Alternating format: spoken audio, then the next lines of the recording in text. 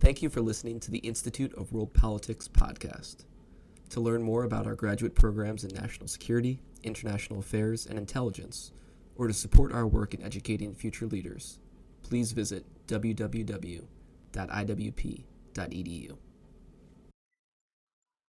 Thank you for watching this virtual lecture event hosted by the Institute of World Politics. For those of you who are new, IWP is a graduate school of national security and international affairs. We have 5 master's degree programs, 18 certificates of study, and a new doctoral program. We also offer the opportunity to take a single course without having to pay an entire semester's worth of tuition costs. One can also audit such a course at a much less cost. If you're interested in learning more about us, please visit iwp.edu. This evening, we'll be hearing from Mr. Peter Huessy. Mr. Huessy is the Director of Strategic Deterrence Studies at the Mitchell Institute on Aerospace Studies and the president of his own defense consulting firm, Geostrategic Analysis, which was founded in 1981. Mr. Huessy has served as an expert defense and national security analyst for over 45 years. His specialty is developing and implementing public policy campaigns to secure support for important national security objectives. He has lectured around the world and across the U.S. on nuclear terrorism, nuclear deterrence, missile defense, homeland security, counterterrorism policy, and strategic threats to the U.S. and its allies. Mr. Huessy, welcome, and thank you for being with us today. Thank you very much, and thank the Institute of World Politics for your help. Today, what I'm going to talk about is where should we go on arms control and the role of Global Zero, as well as those who are concerned that arms control is not verifiable, to look at both sides of that equation and see how they're affecting our ability to use arms control for our security. First, I want to start with the historical accomplishments of arms control from SALT to START.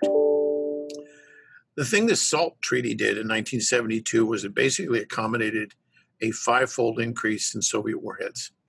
Went from about 2,500 up to over 12,000 by the middle of the decade of the 1980s.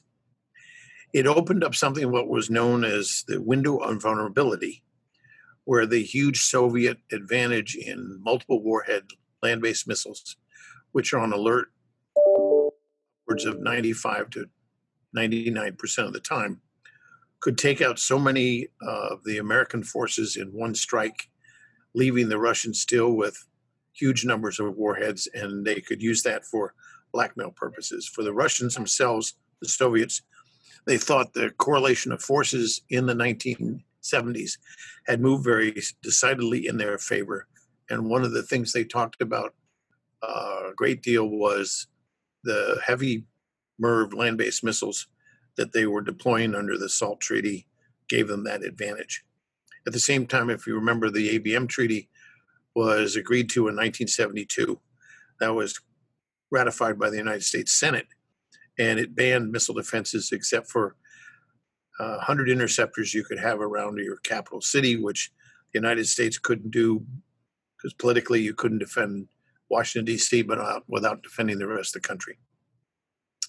When Reagan came in as president, the SALT II Treaty had been withdrawn from the Senate by President Carter because of the Soviet invasion of Afghanistan. And what the SALT II Treaty did was simply continue the growth envisioned by the SALT I Treaty that accommodated, again, a very large increase in Soviet and American nuclear forces, particularly adding huge numbers of warheads to each system. When Reagan came in, the staff at the National Security Council put together a number of national security defense directives, which numbered over his entire 8 years over 1,000, dealing with nuclear weapons, the INF Treaty, START, Latin American, Central American, major national security issues. And what they proposed, and Reagan gave a speech in December of 1981, which laid this out, that we would try to reduce nuclear weapons on both sides by at least 50%. These are the strategic long-range systems. And we would do this by emphasizing a force structure that emphasized going to sea, meaning submarines, keep the bomber force viable by having both conventional and nuclear and leaving your conventional weapons not counted, and bring eventually land-based missiles down to one warhead each, which we put into START 2.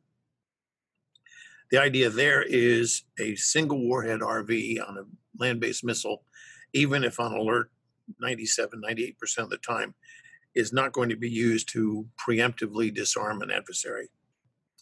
And also, the forces would have a hedge or upload capability, but this would be an upload capability, but not a breakout, meaning you wouldn't all of a sudden wake up in a matter of months and see the other guy with thousands of additional warheads that you didn't expect them to have. The second thing Reagan did was propose to the Soviet Union two things. We would deploy the Pershings and Glickums, ground-launched cruise missiles, in Europe to counter the Soviet SS-20s. No INF missiles on the part of the United States had been deployed at this time. And the Soviet strategy was to split NATO between the United States supporting the deployment of missiles and Germany and Britain, for example, and get other NATO countries to oppose this. They spent millions and millions of dollars in a campaign to stop us from deploying these missiles. And thank God, Margaret Thatcher and Helmut Kohl and the Prime Minister of Italy and also the Dutch all supported the deployment of these missiles. Remember, they were deployed in Europe and in Asia. And what happened is Reagan also said that as well as deploying these missiles, we'll propose a 0-0 option. We'll get rid of all of them, and you get rid of all of yours, Russia or the Soviets, and we'll call it, that was the INF Treaty that actually was accomplished in 1987 when the President and Mr. Gorbachev signed a treaty for the first time, getting rid of a whole class of nuclear missiles and warheads. Now, once you did the INF Treaty, and then you did START 1, and then START 2, START 2 reduced them from 6,000 down to 3,500. And what that did is something quite interesting. We said, let's ban multiple warhead land-based missiles. And though Yeltsin and Mr. Bush signed the treaty in January 1993, unfortunately, the treaty was not approved by the Duma in Russia in the same form. In fact, it took almost 8 years. But in 2000, at the end of the Clinton administration, the Duma said, well, we'll approve the treaty, but on one condition. All missile defense has to remain in the laboratory. Of course, that was a non-starter. The Senate wouldn't approve it. And even though the Clinton administration had taken most of Reagan's SDI out of the defense budget, in 1998, Congress passed and President Clinton signed into law a Missile Defense Act, which required the United States to deploy a missile defense system when technologically ready against rogue states such as North Korea. Because of the North Korean tests of ballistic missiles shook the United States when it happened in 1998. We really didn't think that the North Koreans could do this. And so instead of going along with the Clinton administration plan of not building any defenses for America, we kept the ABM treaty, and in 1999, we passed the Missile Defense Act. Now, it took George Bush 43, when he came in, he said, let's do another round of nuclear weapons reductions. And that was reducing them from the START 1 level of 6,000, because START 2 hadn't gone into effect, was not a treaty yet. Bush said, let's go from 6,000 down to 2,200. That was the largest reduction in strategic nuclear weapons ever agreed to in a treaty. And Mr. Putin signed off on that. At the same time, the president said, I'm going to leave the ABM treaty, remove it from the laws of the United States, and we will move towards a deployment of limited missile defenses as envisioned by the 1998 Missile Defense Act, the 1999 Missile Defense Act. So what you had under SORT is you went down to 2,200 warheads. And so you start with 2,500 under SALT, you go up to 12,000, you come down to 6,000 under START 1, and then you go to 2,200 under what was known as the Strategic Offensive Reduction Talks, or SORT, known as the Moscow Treaty. And then shortly thereafter, another little less than a decade, when Mr. Obama was our president, he put together a new START treaty, which reduced the platforms, meaning missiles and bombers, from 1,100 to 700, and reduced nuclear weapons down to a notional 1,550, but it didn't include bombers. 60 bombers could have as many warheads as you wanted. And when you add those back in, the number was basically very close to the Moscow Treaty of 2,200. The thing that the New START Treaty did that the START 1 Treaty did not was that there was no requirement that each missile have only a limited number of warheads.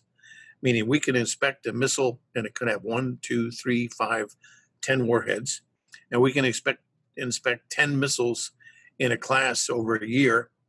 And we can find each of the missiles has a number of warheads.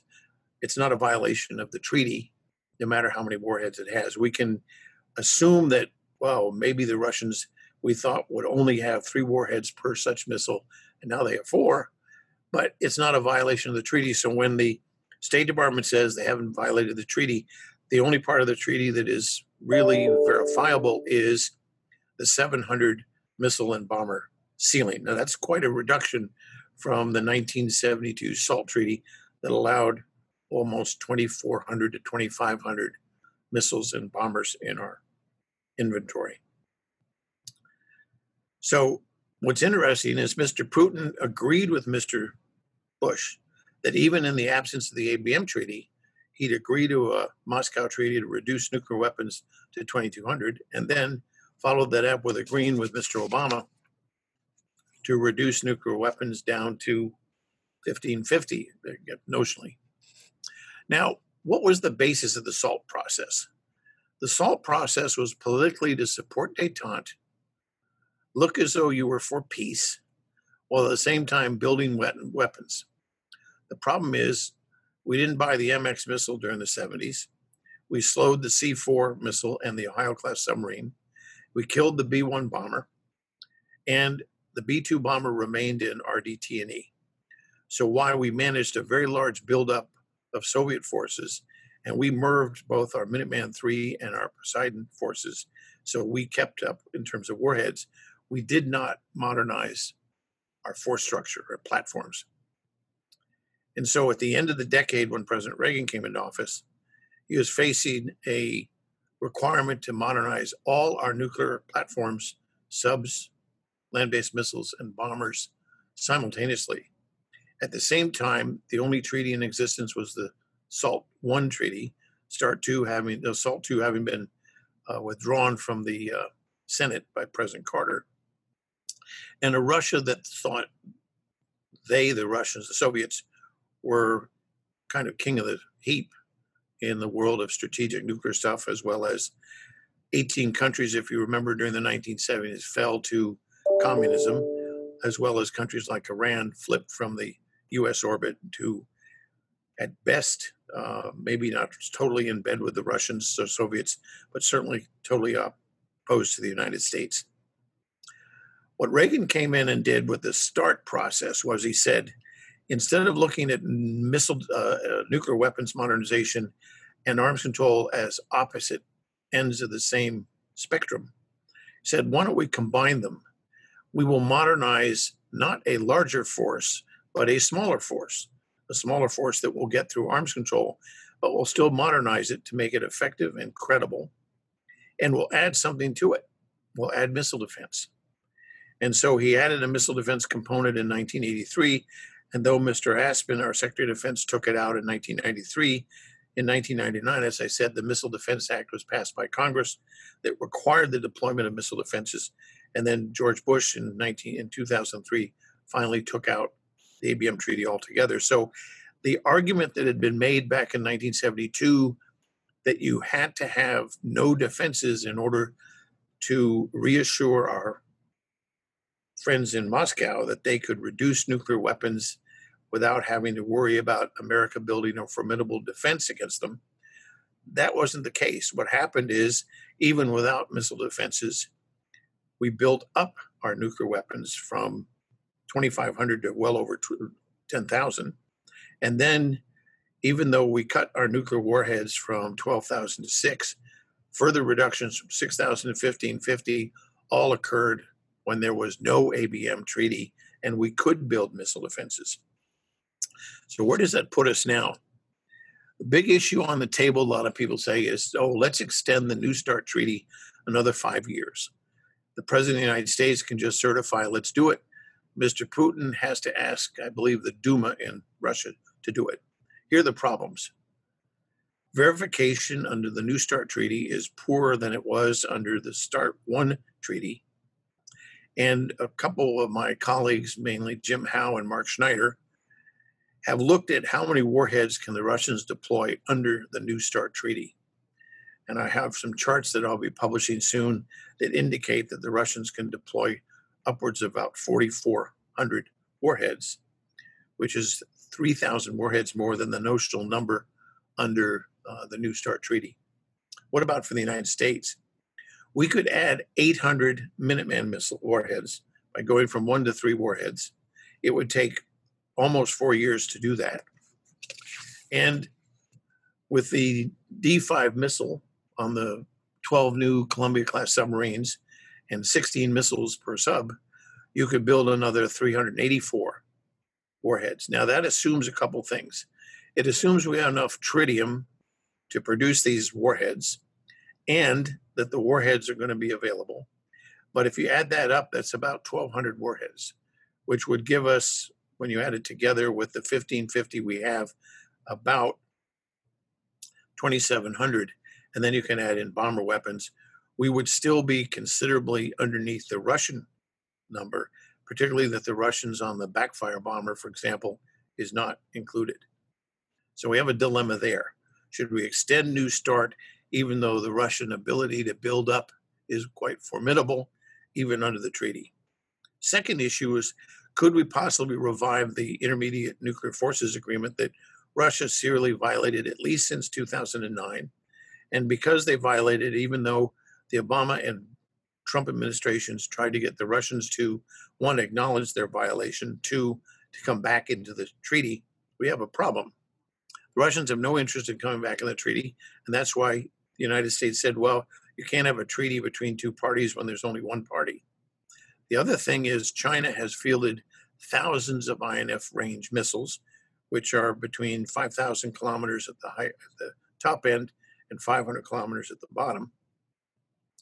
So it's hard for us to go back into a treaty to prevent us from building INF missiles anywhere when the Chinese have thousands of them and the Russians are violating it anyway. So to claim that this administration has been against arms control and jettisoning arms control agreements, not fair.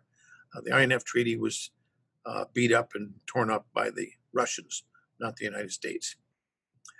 The third issue we face is, instead of extending New START, what if we went to a lower level of nuclear weapons, say 1,000 from 1,550? The problem here is you either have to kill a very substantial section of your Minuteman missiles to get to 1,000, or retire 4 submarines or some combination. And when you kill ICBMs to get down to 1,000 warheads, for example, you'd end up with 3 bomber bases, 2 sub bases, and maybe 5 submarines at sea, meaning 10 strategic nuclear assets that, if destroyed, would put the United States out of the business. Instead of having 10 assets that the Russians and the Chinese have to worry about today, they have over 500 that we have. Going from 500 to 10, in my mind, making it easier for our adversaries to take out our nuclear assets, to me, is a non-starter. Other people say, well, let's trade away missile defenses. Well, what would we get from China and Russia if we did that, or just Russia? We still wouldn't get anything from the North Korea or Iran or other potential adversaries that do have missiles. North Korea has nukes. Iran is trying to get them. We would have no defense against missiles from those countries.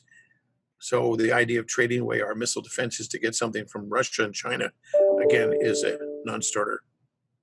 One of the most important things we might do is there are a lot of regional, smaller nuclear weapons. Now, I know people think that a nuke is a nuke, and just because it's got a lower yield than what we have on our strategic systems, it's still a bad weapon, and that's true. But there are thousands of these theater weapons that the Russians have. The Director of National Intelligence thinks at least 2,000. My friend Mark Schneider thinks upwards of 5,000 to 6,000. They're difficult to verify, but if you can verify them, should we do a cap on them and then reduce them? Or should we take all the theater systems, all the strategic systems, put them in one box and say you can have 2,000 or 1,000 or 1,500 of them, but you have the freedom to mix them any way you want, but just subject to verification.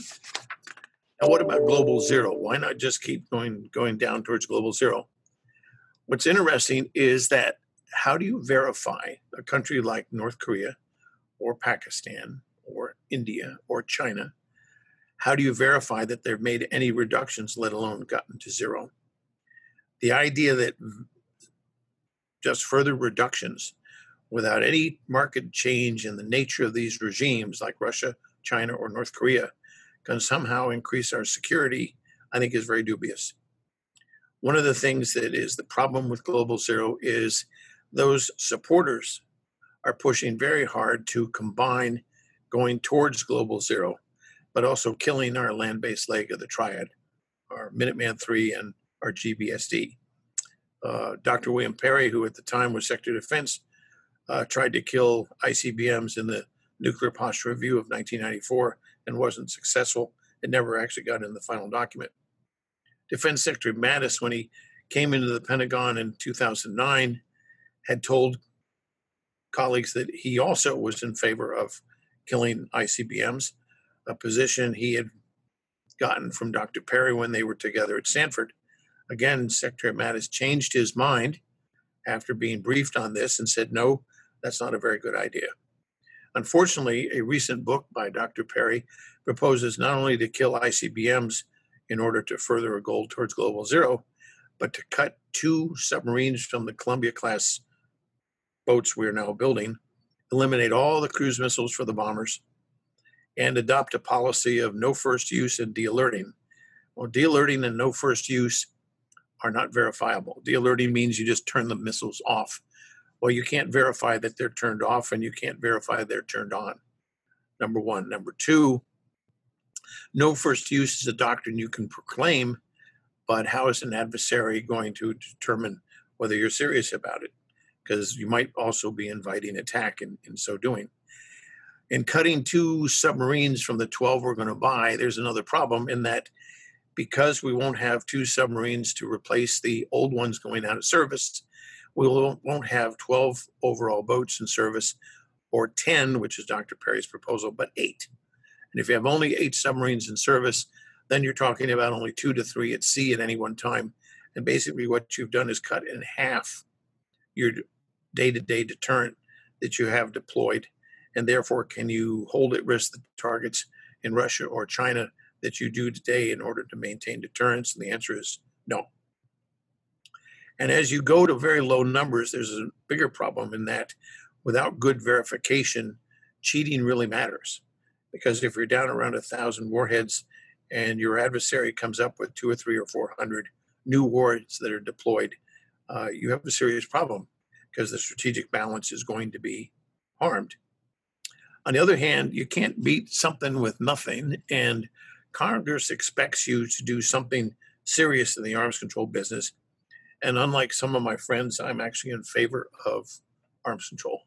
I think the START 1 treaty and the INF treaty were both good. And I think it's unfortunately that we didn't agree and get the Russians to agree on the START 2 treaty. What fascinates me is Gorbachev himself wrote to the pages of the New York Times in 1999, saying that START 2 treaty, by banning MIRV land-based missiles, would bankrupt the Russians. Unfortunately, the Duma took his advice and said, yeah, I guess it would.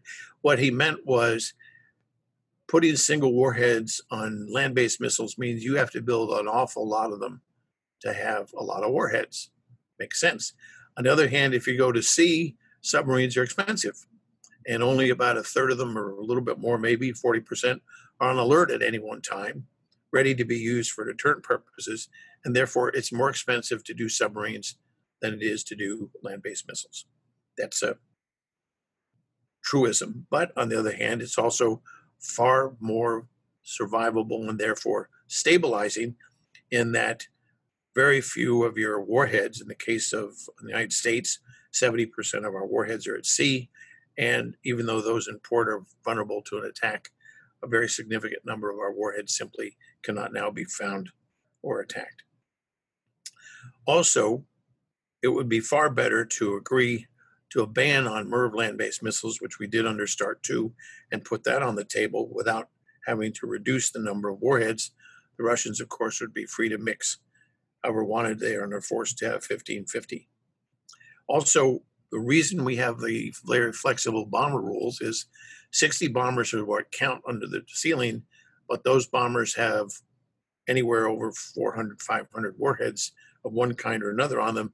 And what that does is preserves our ability to have a bomber force that's also conventional and doesn't count under the nuclear ceilings.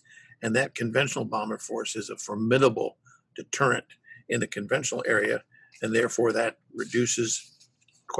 increases quite dramatically the nuclear threshold, and increases quite dramatically the ability of conventional deterrence to maintain the peace. Particularly important for the bombers, of course, is to have cruise missiles.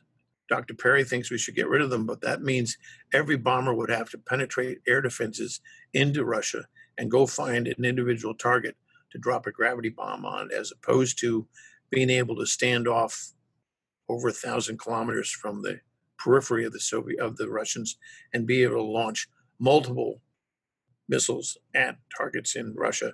That is a formidable deterrent capability. So if you go to sea, enhance your bombers, and make your land-based missiles non-first strike weapons, you dramatically increase stability, which is exactly what the United States has done, starting with the START 1 treaty, the SORT treaty, and now New START. Unfortunately, the Russians didn't get the message, and they have gone, not completely, but they've gone in the opposite direction, where they put more and more of their forces on land in multiple warhead missiles that have huge throw weight capability, meaning they can add a lot of warheads to those missiles. So the last part of this is very important. Again, this is contrary to arms control orthodoxy. And the idea was, why not encourage missile and air defenses? Originally, during the ABM treaty debates of the 1970s, the idea was, well, if the bad guys think we, America, are going to build defenses, they have to build more offense to overcome our defense. One critic of missile defense said that there's an old Chinese proverb that says, first the shield, then the sword.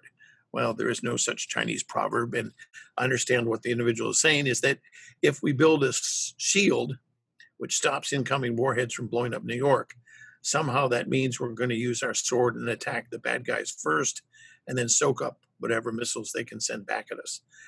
Any American president would think that we could attack an adversary like Russia with thousands of nuclear weapons and survive a retaliatory strike of many, at a minimum, hundreds of nuclear weapons, and that our missile defense would be perfect enough to stop such an attack is highly dubious argument. In fact, I think it's ridiculous. On the other hand, the idea of stopping a limited attack, what Mr.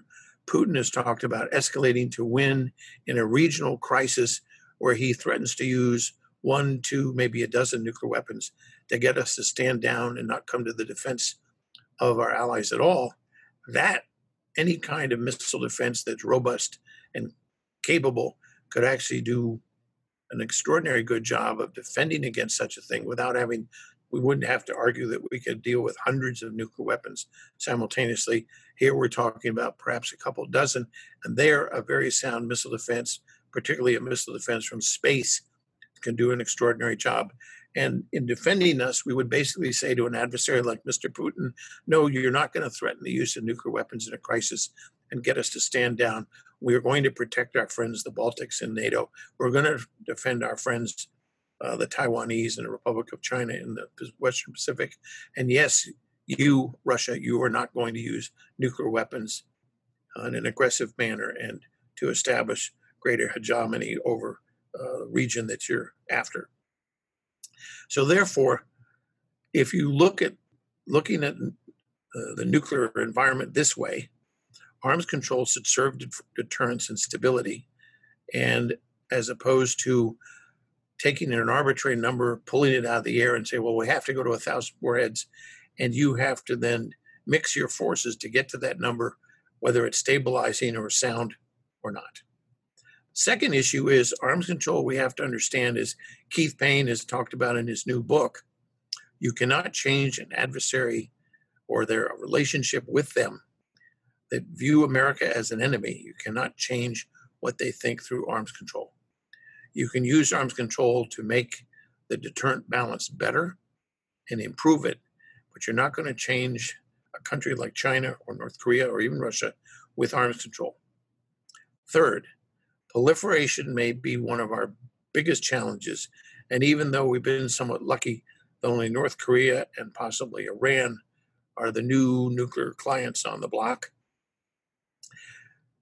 when you start thinking of the potential of having 5, 6, 7, or 8 new nuclear aspirants out there and them all getting nuclear weapons and how that would play out in a crisis, it's bad enough if the United States, let's say in the Western Pacific, has to worry about Russia, China, North Korea, and how to deal with 3 nuclear armed powers in a crisis where we fear nuclear weapons might be used. That's a toughie.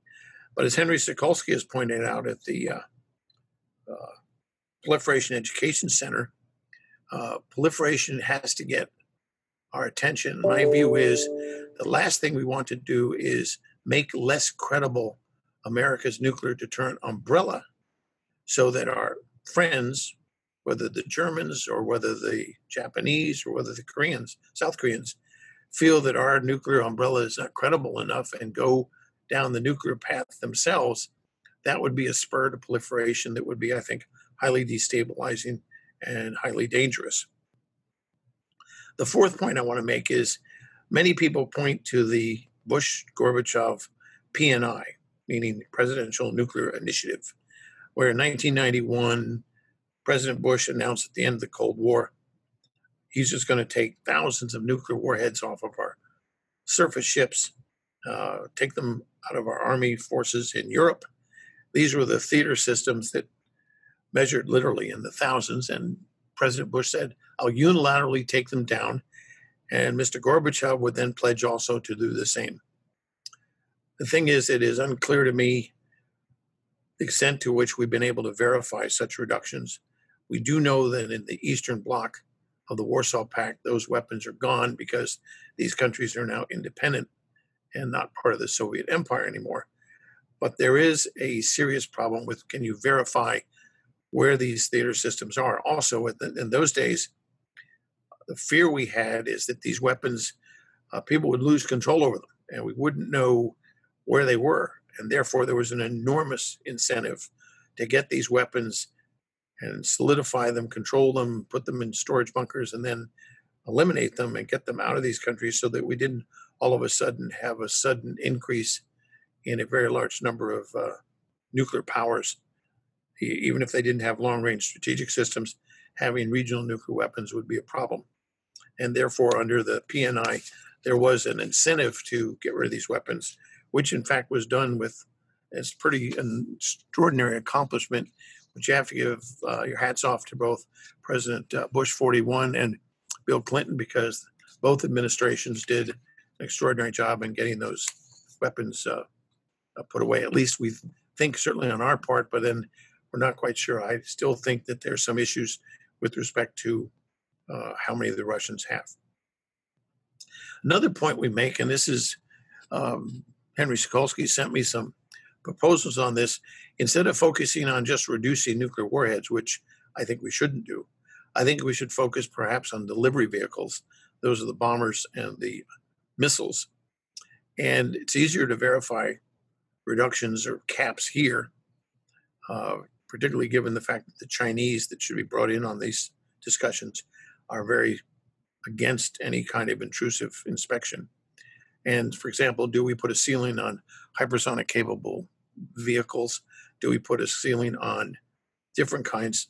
That's certainly open to also whether we should do the same with conventionally armed long-range strike missiles.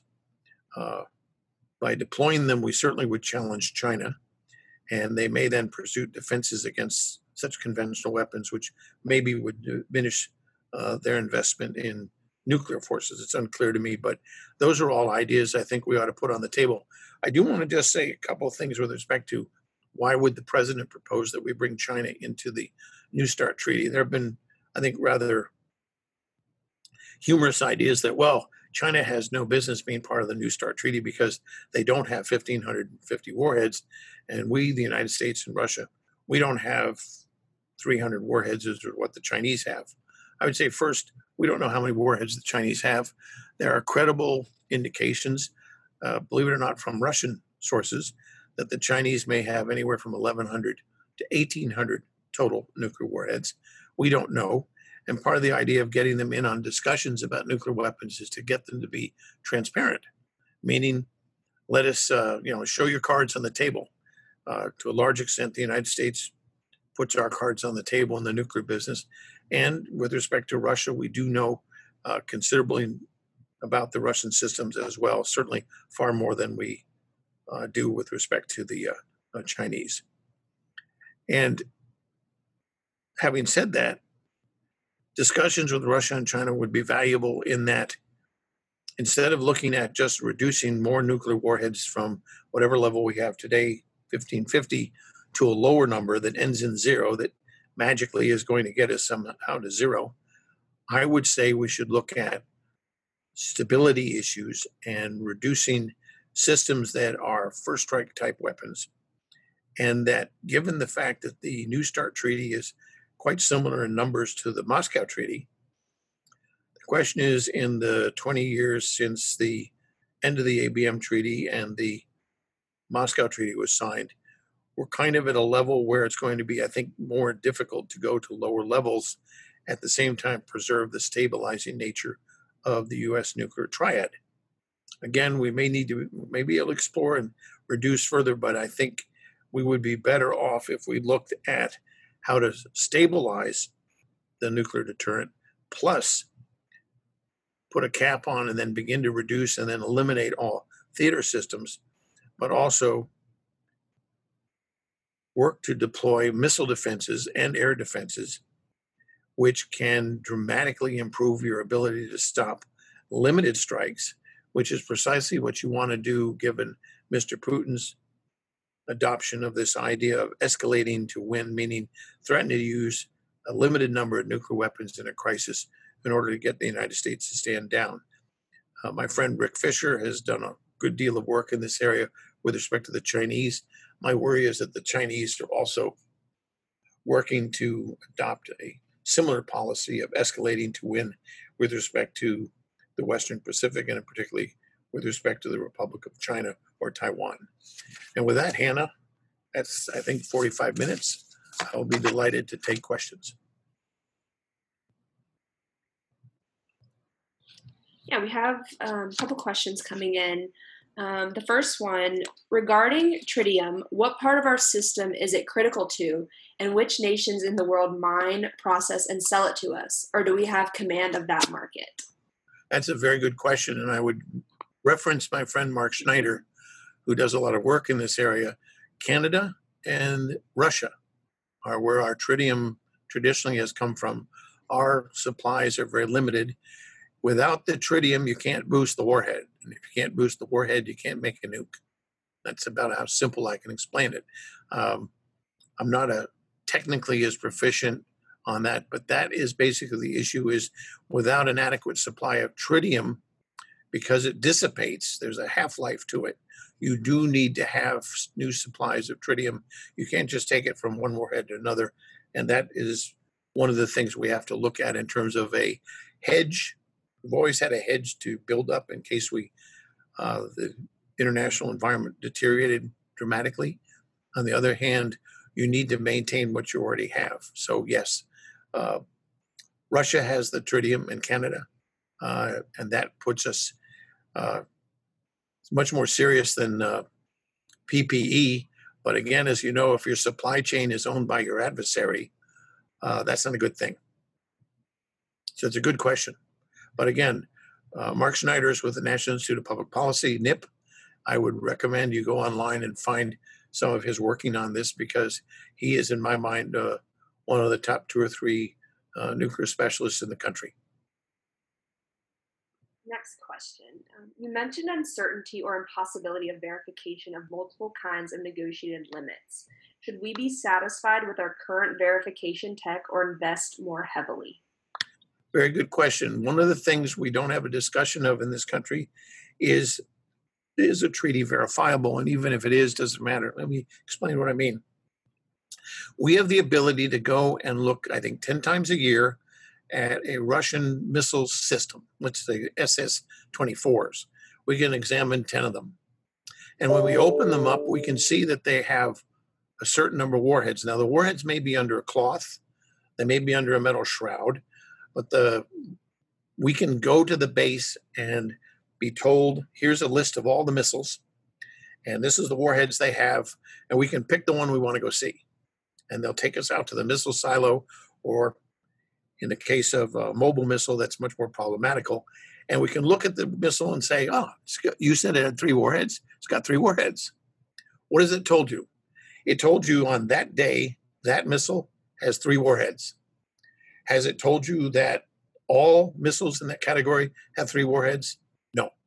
Has it told you what the Russian total is? No. So the fact that the State Department and the official report saying, well, the Russians are complying with that part of the treaty, the question is yes, but it doesn't mean anything insofar as, are the Russians deploying more warheads than the notional 1550 that is allowed by the treaty? Now, I have to say, in all due respect to the supporters of the New START Treaty, it does have a ceiling of 700 missiles and bombers. That is very critical. The question, though, is even with that number, the Russians can deploy 4,400 nuclear bombs on missiles or bombers.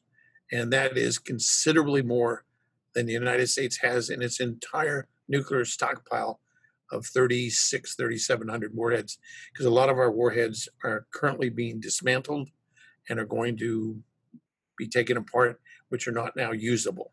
So when I see numbers in the press, the United States has 6,500 warheads and Russia has 7,200. I've seen those numbers. No, we have at most about 3,700.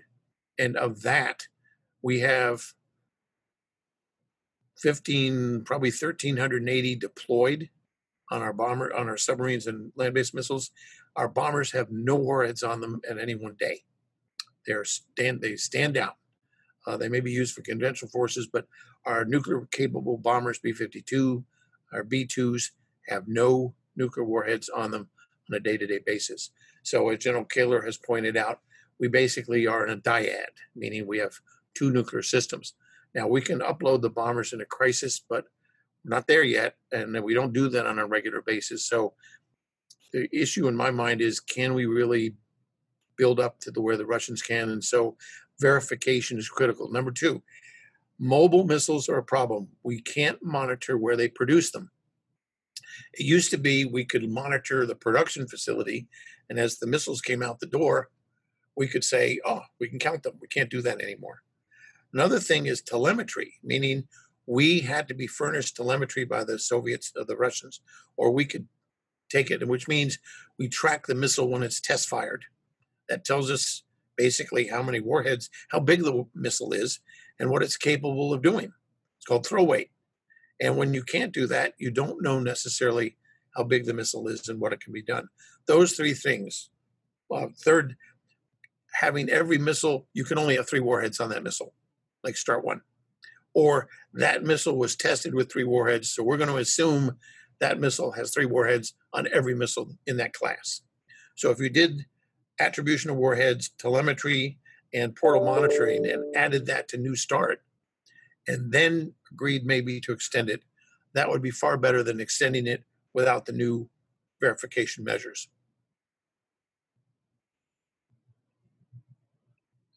Next question. What is the highest yielding warhead in our arsenal? I can't tell you. I don't know. These things we have estimates, the Federation of American Scientists, Hans Christensen does a pretty good job of kind of estimating this, but we talk about our numbers. We're talking 400 kilotons up to a megaton or more. To be honest with you, I can't imagine what it would happen if a megaton warhead landed anywhere in America. Just the numbers are the force is so. I mean, the Russians have supposedly a weapon of 100 megatons. This super. They're talking about an underwater torpedo with a megaton that, if detonated somewhere along North Carolina's coast, would basically radioactively poison everything from Miami to Boston and bring the United States, that whole area, to collapse. I can't imagine. I mean, let me be clear. I'm not minimizing the extraordinary power of these weapons. In fact, I would say, given their unbelievable destructiveness, we have to do everything possible to make sure there is no incentive by any adversary of the United States to use nuclear weapons against us in a crisis, or, God forbid, in a conventional conflict. That's why it is very, very important that we maintain a highly credible nuclear deterrent. And we haven't done anything in our nuclear deterrent. The last deterrent platform we bought was 1996. The next one is going to be 2029. That's over 30 years. And when you look at when we've started modernization under Ronald Reagan, we're talking about 40 years between modernization pathways. And then during that same period of time, the Russians have modernized twice. Another question. Can you please summarize again your reaction and key points regarding New START expiring if it is not renewed? Well, here I have mixed feelings. I understand the idea of, well, at least we'll keep the 700 missile and bomber ceiling, and we'll keep the notional 1550 warheads, but I can't verify that. So on the other hand, the verification measures absolutely have to be improved. I know the Russians oppose them, and that's the thing about it. We tend to get pressured by our media and the public to make a deal, as opposed to telling the Russians we're going to get up from the table and no deal. Remember, when Reagan did that at Reykjavik, shortly thereafter, you got START 1 and START 2. Sticking to your guns, so to speak, and being tough in negotiations is not a sign of being against arms control. It means you're being smart. And the thing is that we need to be very smart on this, because as the numbers go down, cheating becomes very, very important. And as the Nuclear Posture Review pointed out in the new one that was written in 2018, there are growing nuclear dangers, particularly in the region, and particularly with China, Russia, North Korea, and so forth, and India and Pakistan. And remember, Syria tried to build a nuclear reactor with Korean technology. Iran has a very formidable nuclear capability.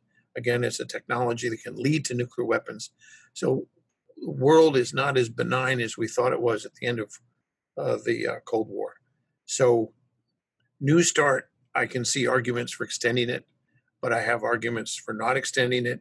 And my view is, as my colleague Rebecca Heinrich pointed out, why not renew it for a year, and at the same time put on the table we need to have better verification. And mobile missiles are a problem that they can have under the New START treaty. They're very difficult to verify, because if you go to a base, the Russians can simply move the mobile missiles wherever they want to move them, and you won't be able to find them. And that's a troubling thing. And that's one of the biggest drawbacks, is that we need to look at these verification issues, which we usually don't. So again, have very mixed feelings. I think there's a compromise where you extend it for a year in return for better verification. And then on mobile missiles, for example, I know my friend Mark Schneider does not think they're verifiable under this agreement. So we need to go to another step to do that. So I think in that case, we can be creative. The Russians may say no. We'll see. I think the administration, I hope Marshal Billingsley, God love him, he does good work. He's got his work cut out for him. But I think, again, as General Hyten has pointed out, the Vice Chairman of the Joint Chiefs, there are pros with respect to the treaty and there are cons. And I think we should be honest about both. What would you suggest as the best way for the U.S. to position itself for tough and effective negotiations going forward? Absolutely support 100% the modernization of our strategic nuclear deterrent and the NNSA work on warheads. We technically, I think we could build, I've heard numbers of between 0 and 7 or 8 warheads if pressed, if pushed. The Russians can build 1,000 warheads falling out of bed. It's like they build warheads like sausage at a beer festival in New York and Bavaria. We don't have that capability. We let our capability attrit. And same thing with respect to the bombers and ICBMs and submarines. We're building everything now in sequence long after we should have. A lot of our systems are going to become obsolete. We can't keep them around for longer than what is currently estimated. Our subs and our bombers and ICBMs have to be replaced between basically 2029 and starting in 2029 to 2032. That would be the most important thing we could do, fully modernizing that. And I must say to the House and Senate Armed Services Committee, they supported these systems 100% in their markups of the defense bill. Now, the appropriators, being appropriators, took $100 million out of bombers and ICBMs, and they took some money out of the National Security Administration, the National Nuclear Security Administration, in terms of warhead money, which hopefully the Senate will reverse. It was a very bad mark on their part, and that sends a wrong message. If we're not serious about modernizing our own deterrent, do you think other countries that are our adversaries are going to take us seriously?